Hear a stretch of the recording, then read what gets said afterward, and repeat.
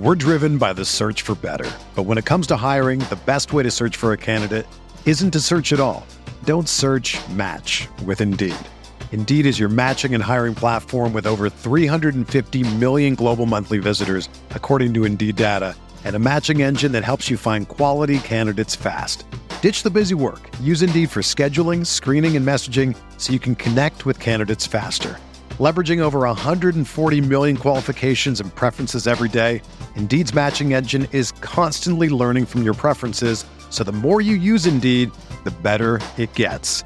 Join more than 3.5 million businesses worldwide that use Indeed to hire great talent fast. And listeners of this show will get a $75 sponsored job credit to get your jobs more visibility at Indeed.com/Blue Wire. Just go to Indeed.com/Blue Wire right now and support our show by saying that you heard about Indeed on this podcast. That's Indeed.com/Blue Wire. Terms and conditions apply. Need to hire? You need Indeed. Do you ever feel like you're always on? What do you do when you need a moment to chill? How do you like to hit the reset button to get ready for what's next? These days, everything is go, go, go. It's nothing but nonstop hustle all the time. Work, family, friends, a million pressing social issues, and an expectation to be on 24/7. Sometimes you just need a moment to turn off and hit the reset button. That's when you reach for an ice-cold Coors Light, the beer that's made to chill. Listen, there's a lot going on in Green Bay right now, and I feel like we could all use a moment to chill with a Coors Light. See, Coors Light is cold lagered, cold filtered, and cold packaged. It's literally made to chill. It's as crisp and refreshing as the Colorado Rockies. Perfect for a moment to unwind. Coors Light is what I choose when I need to unwind. So when you want to hit reset, reach for the beer that's made to chill. Get Coors Light in their all-new look delivered straight to your door with Drizzly or Instacart. Coors Brewing Company, Golden, Colorado, and as always, celebrate.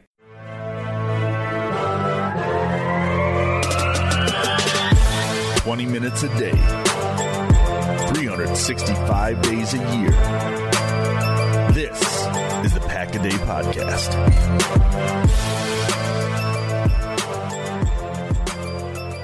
Hello, everyone. It is Wednesday, April 15th. We are just over a week away from the NFL Draft. Pack-A-Day Podcast is here to bring that to you, some draft coverage.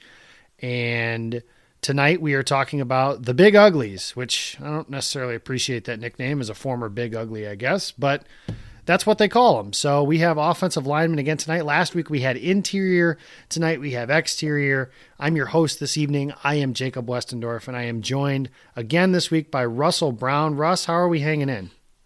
Doing good, man. How you doing? I'm doing well. I have to fight you because you shared the trouble with the snap crap that I said. Suck, bro. Hey, I'm just telling you who's won 3 of the last 4 games between those two teams. I just look it up. I'm not the one who's there, but it's okay. Mel Tucker will do great things for them, I'm sure. How's your trips to Indy going? Just let me know. Yeah, that's fine. If anybody beats Ohio State, then we'll get into that one of these days. I guess Michigan State did that, 5 years ago? Yeah, I mean, a lot sooner than Michigan. Well, Michigan hasn't beaten them since I was like a baby or something like that. So I don't even talk about those kinds of things. I'm not even kidding you, Russ. I did not watch Michigan Ohio State this past year because what's the point? So yeah, we could do that. We could do this all night. So that is what it is. I am joined also by Owen Reese, who does not give a damn about our Michigan State talk. Owen, how are we doing? I'm doing well, man. I was going to say, imagine talking about a team that goes to Indianapolis with any type of regularity. Oh, yeah, I suppose. I think Wisconsin has probably been – well, I mean – No team has earned the right to lose in Indianapolis to Ohio State more often than Wisconsin has. That's kind of the way that we have to flex here in the Big Ten, I guess, because, yeah, it really is Ohio State and everybody else after that. So – that's the sad state of the Big Ten. That's not what we're here to talk about tonight, though. We do have some players from the Big Ten, which we will discuss, but we do have offensive tackles tonight. So before we get into the draft class, I kind of want to go over the state of the Packers offensive line that they have at their tackle position. Some turnover this offseason. Brian Bulaga from Iowa is out, and Ricky Wagner is in, and David Bakhtiari, of course, is going to be the left tackle as well. Jared Veldheer remains a free agent, which is strange just because I know that there was some buzz at the combine that multiple teams had talked to him. If multiple teams are talking to you, I would imagine that you'd have a deal in place by now. But I mean, granted, I don't know what the situation of those talks are. So that's interesting nonetheless. First, what I want to ask you guys is, going into 2021, the big discussion obviously is about the Packers free agents: Kevin King, Aaron Jones, Corey Linsley, David Bakhtiari, and Kenny Clark. Now, most people would say that David Bakhtiari is either 1 or 2 on that list in terms of players the Packers have to re-sign. I just wanted to see, with that list I just gave you guys, Owen, I'll start with you. Where does Bakhtiari fall on that? Is he ahead of Kenny Clark or just behind him? I think he's probably just behind him. I mean, Kenny Clark is like you won't find any defender of offensive linemen bigger than me, but Kenny Clark is a special talent who's 24 years old. David Bakhtiari's nearing 30, and he's still very good, and the value of an elite left tackle is not lost on me. But for the long-term sake of this franchise, Kenny Clark, I think, has to be the priority. He's a rising star in the league as a defensive lineman, someone who's only going to continue to get better. So to me, he's younger. He's probably, quote-unquote, more talented at this point in his career than Bakhtiari is. So to me, I think that's got to be Kenny Clark.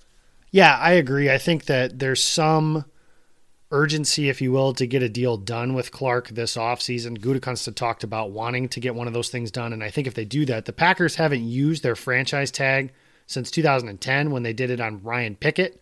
I think that's a possibility that they use it on him here, David Bakhtiari, that is, if they're not able to get a deal done. Quite frankly, I mean, Owen, you mentioned it. Tackles cost a lot of money, but there's a reason for that. They're worth it, and we'll talk about that as we kind of progress through this show. Russ, are you kind of in lockstep there? Do you think Bakhtiari's a priority right there with Kenny Clark, but just a smidge behind? Yeah, I mean, I want it to be different, and I wanted to go the route of left tackle, but at the same time, I mean, I have to follow my golden rule of, when you get a player approaching the age of 30 or above 30, proceed with caution. So I really like Kenny Clark. He was a player of mine a few years back that I was really excited about when he was coming out of the draft. I wasn't expecting this type of climb for him in the NFL to become kind of this rising star that he has. But, he's certainly their top priority moving forward. Bakhtiari is certainly right there as well. Yeah, I agree. I mean, he's 30. It's crazy to think that Kenny Clark is 6 full years younger than David Bakhtiari. That's just really strange for me to think, because it feels like both of them have been in Green Bay for quite some time. The other side of the offensive line, certainly not as solid as the left side is. The right tackle position has some turnover. Rick Wagner was signed by Green Bay this offseason after being cut by Detroit. So, Russ, you can probably give us some insight into the type of player he is. I know that the biggest complaint in Detroit was kind of his contract situation. So Green Bay did get him on a nicer contract than the one that Brian Bulaga got. But I mean, I guess I can't speak for how you guys feel, but Brian Bulaga, in my opinion, is a much better player. So they also paid less, but they also got less on the same side of things. What kind of player is Green Bay getting in Wagner? Is this somebody that they can expect to hold down the fort for a full year, or should they be looking at potential replacements now? I mean, I don't think it's out of the ordinary, and I think it's not a bad thing to be looking at a future right tackle. I mean, Wagner's well over 30 years of age. He's had some injury history over the last 2 to 3 years, just playing through injury and things like that. He has missed some time with injuries. I don't know the exact number, but again, for a guy that when he was with Detroit, he had the big contract, and he wasn't just playing up to par for that contract, and that's where the issue lied with Detroit fans. He missed quite a few blocks on a Sunday afternoon. It was very evident when he did because his quarterback was getting killed. But at the same time, I think you can certainly expect him to, rejuvenate himself for probably at least this year, have a pretty solid year in front of him, and then you can move forward. Maybe not necessarily next year, but look into this draft for a future right tackle. If you don't feel comfortable at, let's say, pick 62 or pick 94 for a right tackle at that point, then I don't think there's anything against that. So, I mean, I don't think it's out of the realm for them to be looking at a futuristic Okay, yeah, that makes sense. So Green Bay, obviously, not as set as they have been. I mean, it's been bookend tackles, it feels like, for 20 years. I mean, it was Clifton and Tauscher, and then it was Clifton and Bulaga, and then it was Bakhtiari and Bulaga, and now there's a little bit of a transition. So Oh, and something that has been discussed, and maybe Green Bay has a little bit of a shift in their thinking and they value the depth along their offensive line a little bit more than they have in the past. But Lane Taylor was somebody who was seen as a potential cap casualty. It was almost like a given, almost as much as Jimmy Graham was a given. He was replaced last year by Elton Jenkins when he was injured. Even before he was injured, they were kind of doing this weird rotation thing, which I didn't particularly understand or care for, but it's what they were doing. And eventually Jenkins became the starter. Billy Turner has a high salary. He'll be a starter, but Lane Taylor's still on this roster. And there's a couple different theories for that. One, maybe Green Bay's looking at Lane Taylor and Billy Turner in a competition as far as who could be the starting right guard. I don't know how much I buy into that, but that's a possibility. The other one is that if Rick Wagner is a disaster, they're not paying him a whole lot, and sitting him on the bench isn't going to hurt you the same way that it would someone like Billy Turner. So is it possible that Lane Taylor takes a guard spot and one of Billy Turner or Elton Jenkins becomes the right tackle? I don't think Elton Jenkins would be the right tackle, to be honest. He hasn't played tackle since he was a freshman at Mississippi State.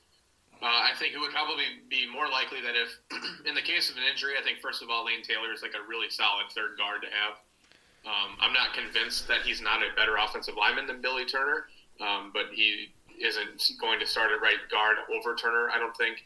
I think it would be more likely in the fact that if Wagner struggles, Billy Turner does have that history of playing tackle.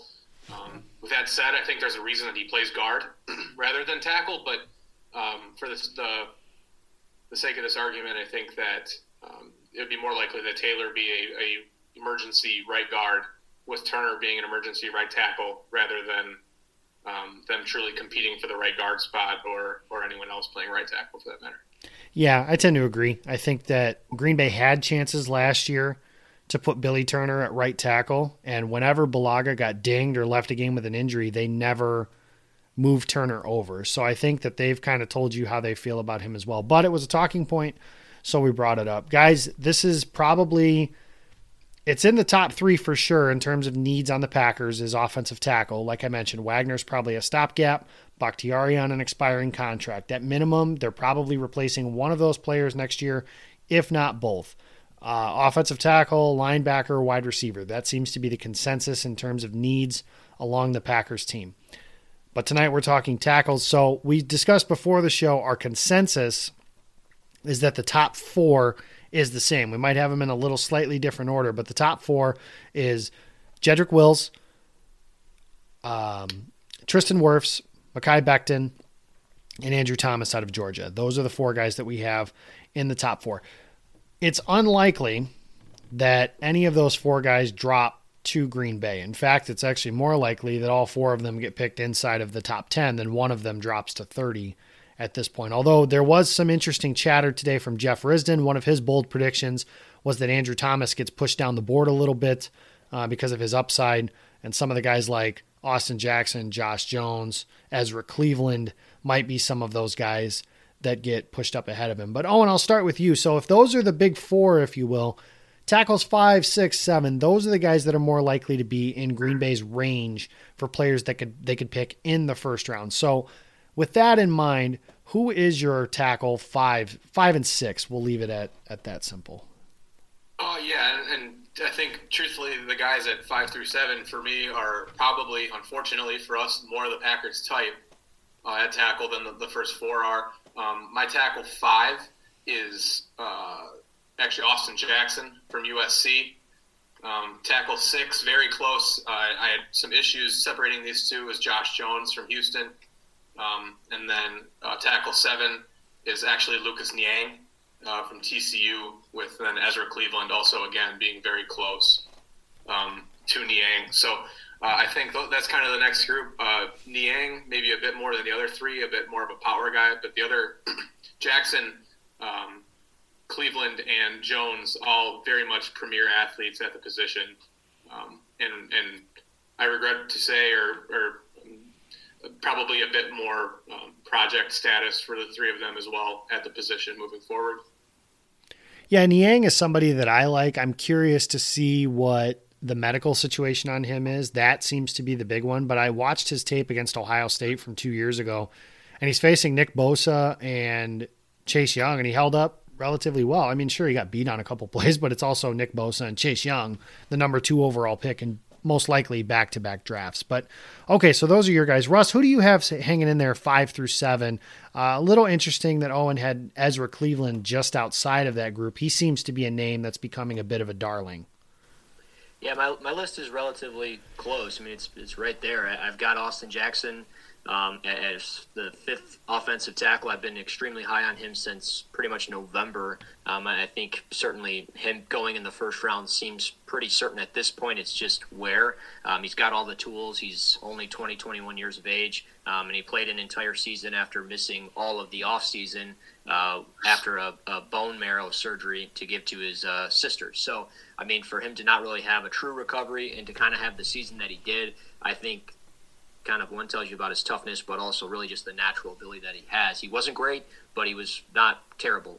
He was, I thought, good. So I like him. 6 would be Lucas. I love the fit. I'm kind of curious if, the wide receiver that they would be interested in, let's say at 30, if he wasn't there, do they just pull the trigger, or do they move back, get a couple of extra picks, and then take Lucas Niang? I think it'd be a great fit. You mentioned the hip injury. Well, if Rick Wagner's kind of that stopgap for a year, then I think that could be the fit, because he's a perfect fit in his own scheme. They ran that a ton at TCU. I love his ability in space. I think he's got good length. I think he's got relatively good grip strength. So then I like him. But then after that, it's Ezra Cleveland for me. Just the natural athletic ability. I think he's a pretty smooth technician. I like his patience. I think he does a really good job just waiting to deliver his punch. He doesn't really rush into anything. He lets the defensive lineman come to him. And I really like that out of a guy, because that doesn't necessarily lead to oversetting and things like that. So, those are my 3 guys. Let's just say then, now moving forward, that Green Bay doesn't take a tackle at 30. And I certainly think that that's one of the favorites as far as a position for them to take. But at the same time, I also don't think that Brian Gutekunst is going to just pigeonhole himself into saying, okay, I'm taking a tackle in round 1, a receiver in round 2, and a cornerback in round 3, just for example's sake. That being said, if they don't take one at 30, they are going to take an offensive lineman at some point in this draft. I told you guys last week right here on the show, I expect Green Bay to come up away with this draft with 2, maybe 3 offensive linemen if they keep all 10 of their picks. That certainly wouldn't surprise me at all. Well, in order to do that, you have to start picking them at some point.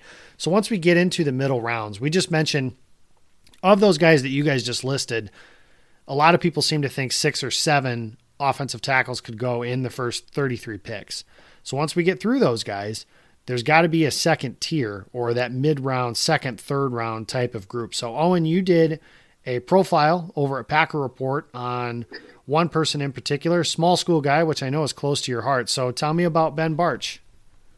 Yeah, so I was actually lucky enough to get to coach against Ben Bartch this season in the Division III semifinals. We were lucky enough to host them here in Whitewater, and we played against Ben Bartch along with their quarterback, who's a Penn State transfer, who will likely be a training camp guy if we are lucky enough to have rookie camps or training camps moving forward this year. But Bartch is a guy, he's legitimate, 6'6", 310 pounds. During the season, I had seen that a Division III guy from St. John's had been accepted to the Senior Bowl, and I thought that was interesting. We had some St. John's film from nearly playing them the year before. They also played against UW Stout earlier this year, so I had a couple of games on him to watch prior to us playing them, and then seeing him down in the Senior Bowl. And he's exactly what you would expect a D3 guy to look like on tape for a guy that's getting this type of acclaim. He's extremely athletic. He came to St. John's as a tight end at like 6'6", 230 pounds.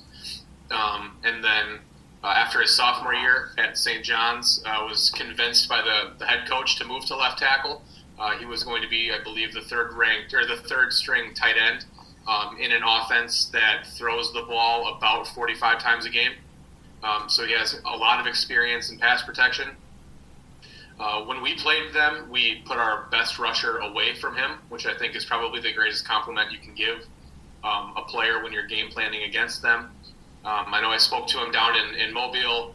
he said multiple teams in the conference they play in Minnesota didn't even line up with a guy over him. They would line up with 2 defensive linemen on the other side and not really rush anyone from his side. So was truly a dominant Division III player.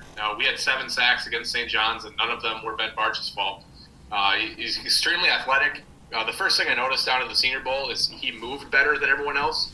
Down in the Senior Bowl, it's kind of a fun environment, but you're able to tell those first couple days they don't wear pants during practice. They just have shorts, and some of the guys with their knee braces are a bit clunkier and louder than others. I believe like Logan Stenberg, who admittedly is a guard, was practicing with Bartch, and his knee braces were clunking all over the place on every step when Bartch's weren't. He kind of glides rather than these heavy feet that you see from a lot of guys, and very impressive. His first rep was against Terrell Lewis in a one-on-one drill. So if you want to talk about 5-star recruit to Alabama going against a Division III kid who came to school as a tight end, and Bartch won. So I think that's something you saw immediately was that he belonged. He was the caliber of player that everyone thought he was. And I mean, really, he hurt his hamstring, I believe, or groin, per his offensive line coach down at the Senior Bowl. So he didn't practice a ton the third day or play in the game. But those first 2 days of practice was everything that the NFL needed to see and everything that I needed to see to confirm what I had seen a month beforehand was that I think Ben Bartch is going to be, at some point, a starting NFL tackle. I don't know if he'll ever be like an elite player, but he's someone that certainly belongs there. I think that he would be a smart target for the Packers to look at. Maybe at 62, that might be a little rich. I don't know if he'll be there at 94, but he's certainly someone, he fits exactly what the Packers like, and he's a guy that I don't think was very well coached at St. John's. I don't think that's a bit of a misnomer. I think that people think that small school guys aren't well coached, especially at the non-scholarship level. I would argue the opposite of that. But to bias aside, obviously, but that I think he's going to be a lot cleaner of a projection for NFL guys than a lot of Division I guys. We saw, Russ was down in the Senior Bowl too. Guys from Texas Tech like Terrence Steele, a guy they'll talk about a little later, and Alex Taylor from South Carolina State, a bit more rough around the edges than the D3 kid. So I think Bartch is a guy that wherever he goes, I think he'll be a home run. I think within a couple of years he could be a starting tackle. But he's someone that's probably, to me, a bit more enticing than any of the top 4 guys for where you would draft him in this class. I think I can just turn off the recording now. I mean, I think you kind of went through everything there. So a 2nd or 3rd round pick, yeah, and that's kind of where you're looking at. If you're looking for somebody to groom into a potential starter, that's kind of where you're starting to look at. I know the Packers have had some good luck in the 4th round, but I don't think that's something that you can necessarily bank on either. So obviously we like Bartch. I think that's been established multiple times over, that he's somebody that the Packers could certainly target. He fits the athletic profile that they typically enjoy. And they have taken shots on small school guys before. So that's something that certainly doesn't scare them off. So looking into maybe as we start to transition from the end of day 2 into day 3, I know somebody that a lot of people really like is Matthew Pert. And is that somebody that you think is on your radar or would be on their radar? I think he will be. Yeah, he did well down in Mobile. Zach Bond didn't get a ton of pass rush reps, but he went against Pert both times. He actually beat Pert once, but it was a good rep by Pert too. He's someone that there were a bunch of tackles down in Mobile that I was kind of indifferent about or interested in seeing. And Pert and Hakeem Adeniji from Kansas were like the 2 that kind of stood out, except Adeniji played guard most of the week. So Pert is someone, he's 6'5", he's 320 pounds, he's got massive arms.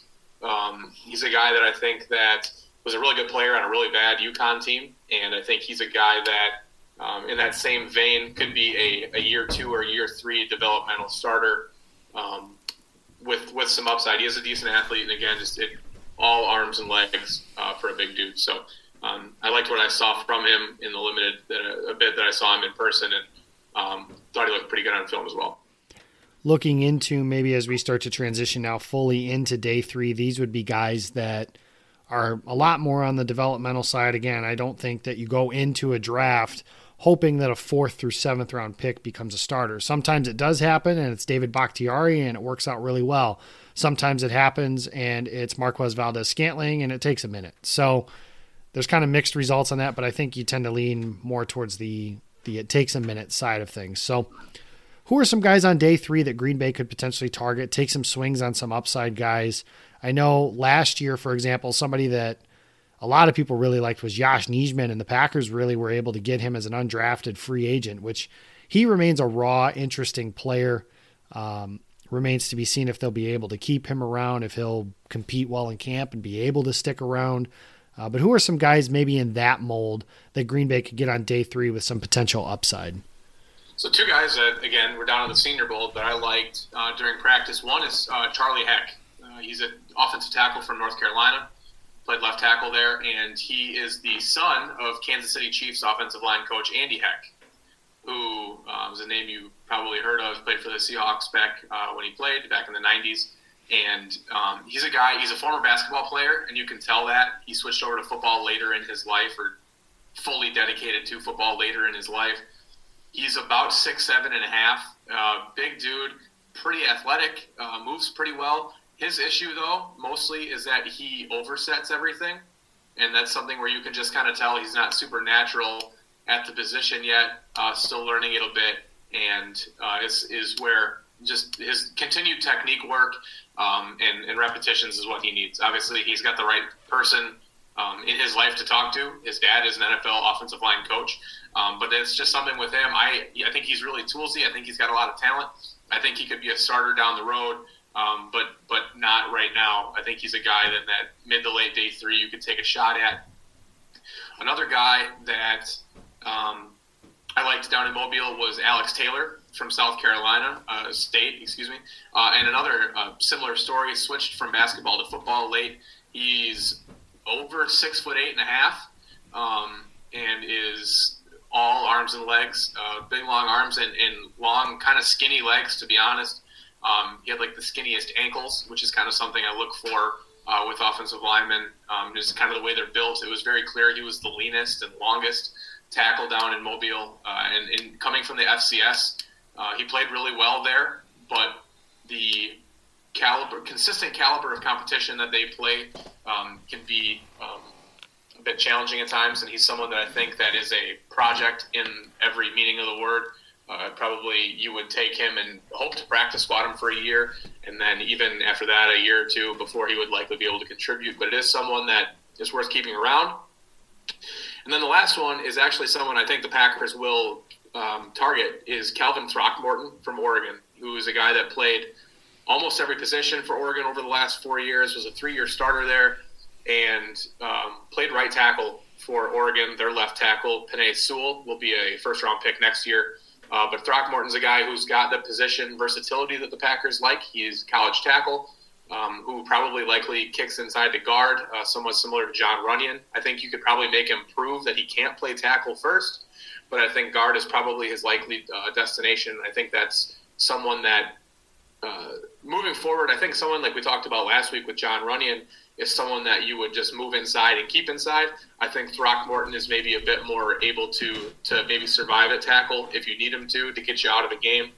So that's another guy that is really technically sound, will never be the most physically gifted dude on the team, but he's a good guy to have around in that offensive line depth area. So those are 3 guys, pretty different types of players, but 3 guys I think the Packers would like and could target.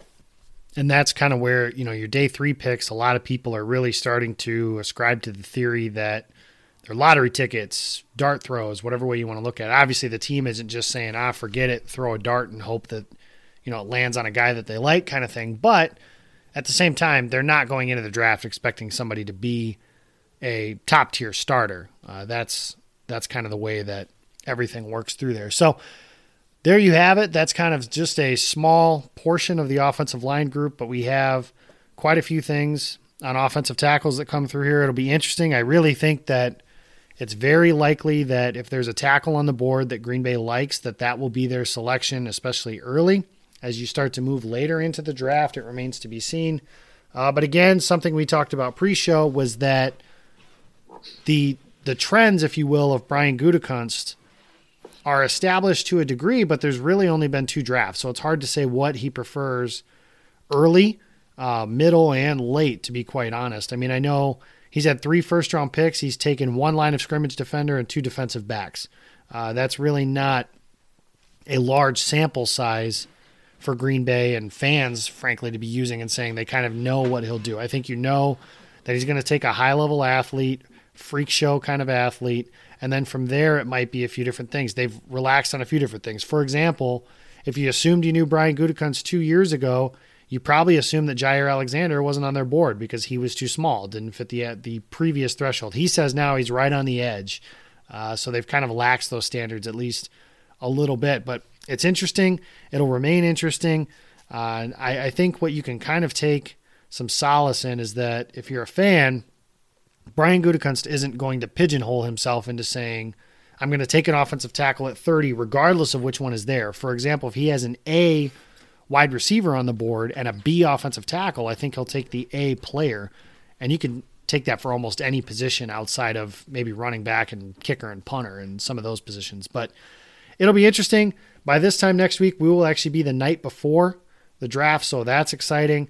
We've got so little time left, and we're finally almost done talking about who they could pick instead of who they have picked, and that'll be the fun part once we get rolling on everything. But we're out of time. I want to give a shout-out to Russ Brown. He had to take off early, so we apologize that we didn't get some of his thoughts here, so maybe we'll make up for it next week. But go ahead and smash the follow button, as he says every week, for him on Twitter, and you can follow Owen Reese. He's at Reese Draft. Follow the Pack-A-Day podcast. Rate and subscribe. Give us 5 stars. Tell us how awesome we are, because we know we need to feel good about those kinds of things. And you can follow me. I'm at Jacob Westendorf. Thank you guys for listening, and go Pack Go.